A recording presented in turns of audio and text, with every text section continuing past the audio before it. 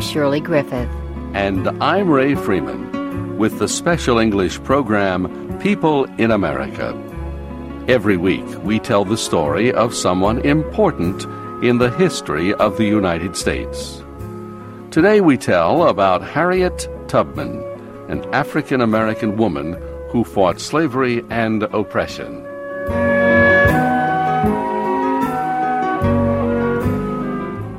Historians say Harriet Tubman was born in the year 1820. Nobody really knows. In the United States in the 19th century, the birth of slaves was not recorded. We do know that Harriet Tubman was one of the bravest women ever born in the United States. She helped hundreds of people escape from slavery on the Underground Railroad. This was a system that helped slaves escape from the South to states where slavery was banned. Because of her work on the Underground Railroad, Harriet Tubman was called Moses. In the Bible, Moses was the leader of the Jewish people enslaved in Egypt. He brought his people out of slavery to the Promised Land. Harriet Tubman died in 1913. All her life, she always tried to improve life for African Americans.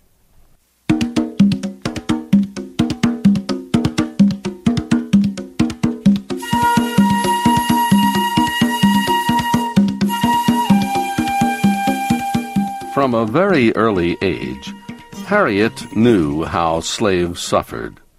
Her parents were slaves. They belonged to Edward Brodess, a farmer in the Middle Atlantic state of Maryland. Harriet's parents tried to protect her and their 10 other children as much as they could. There was little they could do, however. Slaves were treated like animals. They could be sold at any time. Families often were separated. Slave children were not permitted to act like children. By the time Harriet was 3 years old, Mr. Brodess ordered her to carry notes from him to other farmers. Some of these farmers lived as far as 15 kilometers away. Harriet was punished if she stopped to rest or play. When Harriet was 6 years old, the Brodess family sent her to work for another family who lived near their farm. While there, Harriet was infected with the disease measles.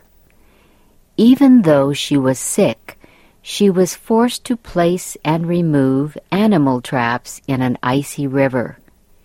She was sent home when she became dangerously ill. Harriet's mother took very good care of her. The child survived.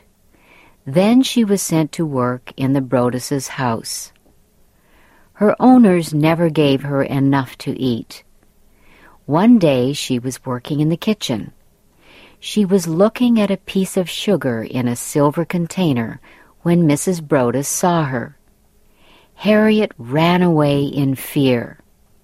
She was caught and beaten very severely. Her owners decided that Harriet never would make a good worker in the house. She was sent to the fields. Harriet's parents were sad. They worked in the fields, and they knew how difficult it was to survive the hard work. But working outside made Harriet's body strong, and she began to learn things from the other slaves. These things one day would help her lead her people to freedom. Harriet heard about Nat Turner. He had led an unsuccessful rebellion of slaves. She heard about other slaves who had run away from their cruel owners. She was told that they had traveled by the Underground Railroad. They did not escape by using a special train. Instead of a real train, The Underground Railroad was a series of hiding places, usually in houses of people who opposed slavery. These were secret places that African Americans could stop at as they escaped from the South to the North. As Harriet heard stories of rebellion, she became more of a rebel.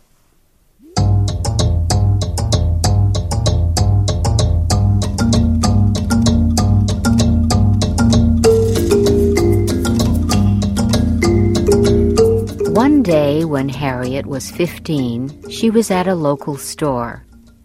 A slave owner entered and threatened a young boy who was his slave. At first, the slave refused to move. Then he ran for the door. Harriet moved in front of the young man. The slave owner reached for a heavy weight. He threw it at his slave. He missed. Instead, the heavy metal object hit Harriet in the head. Harriet almost died. Months passed before she could get out of bed.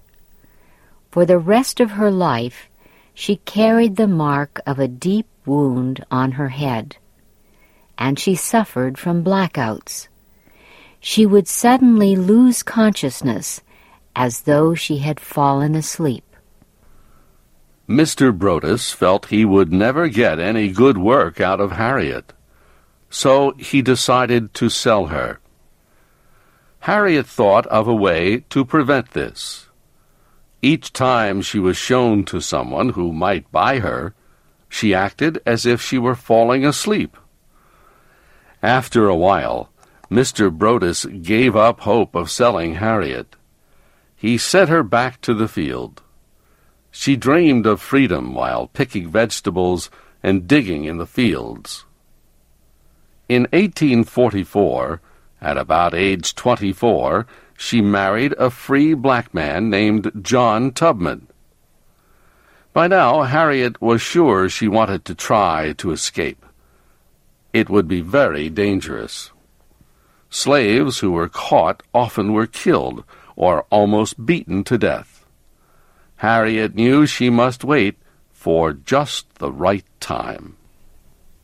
Suddenly, in 1849, the time came. Mr. Broadus died. His slaves probably would be sold to cotton farmers further south. The situation there would be even worse. John Tubman tried to make Harriet forget about running away. He was free. Why should he make a dangerous trip with a woman breaking the law? Harriet decided that her marriage to John must end. Harriet heard that she was to be sold immediately. She knew she needed to tell her family that she was leaving. She began to sing, softly at first, then louder. She sang the words, "I'm sorry to leave you. I'm going to the promised land." Her family understood.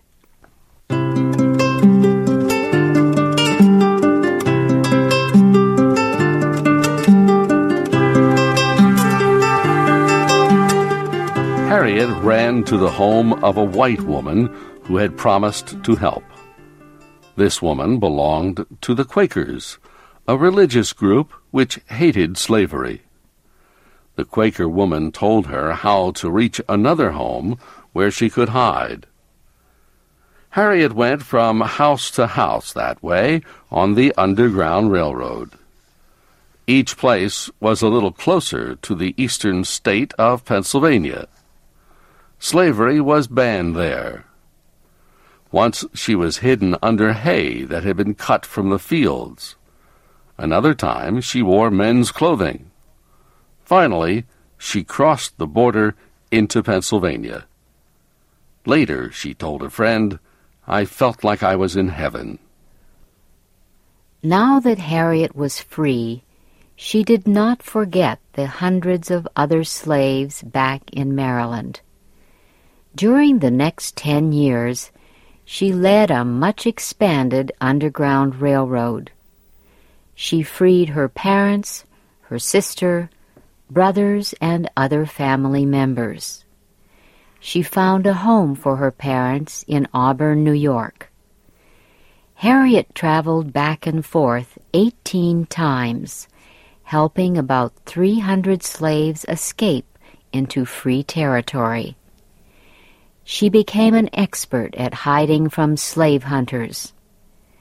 At one time, anyone finding Harriet was promised $40,000 for catching her, dead or alive. The people she helped called her Moses.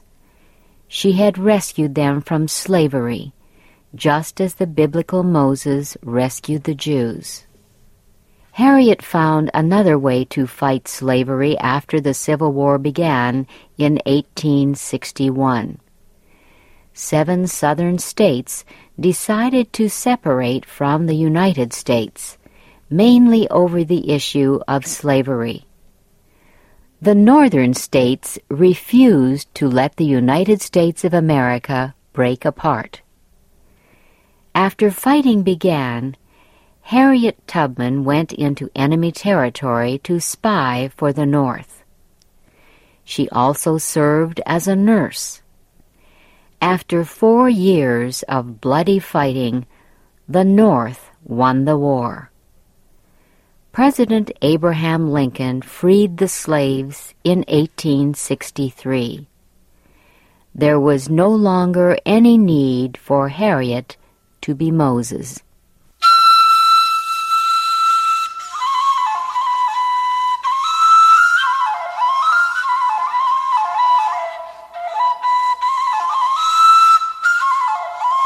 After the fighting ended, Harriet Tubman returned to Auburn, New York.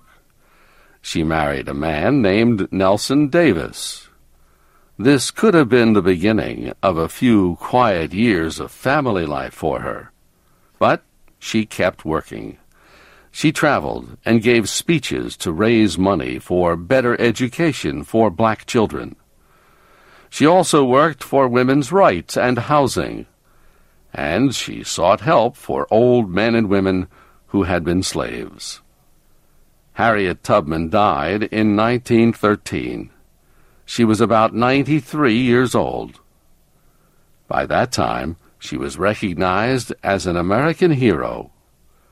The United States government gave a funeral with military honors for the woman known as Moses.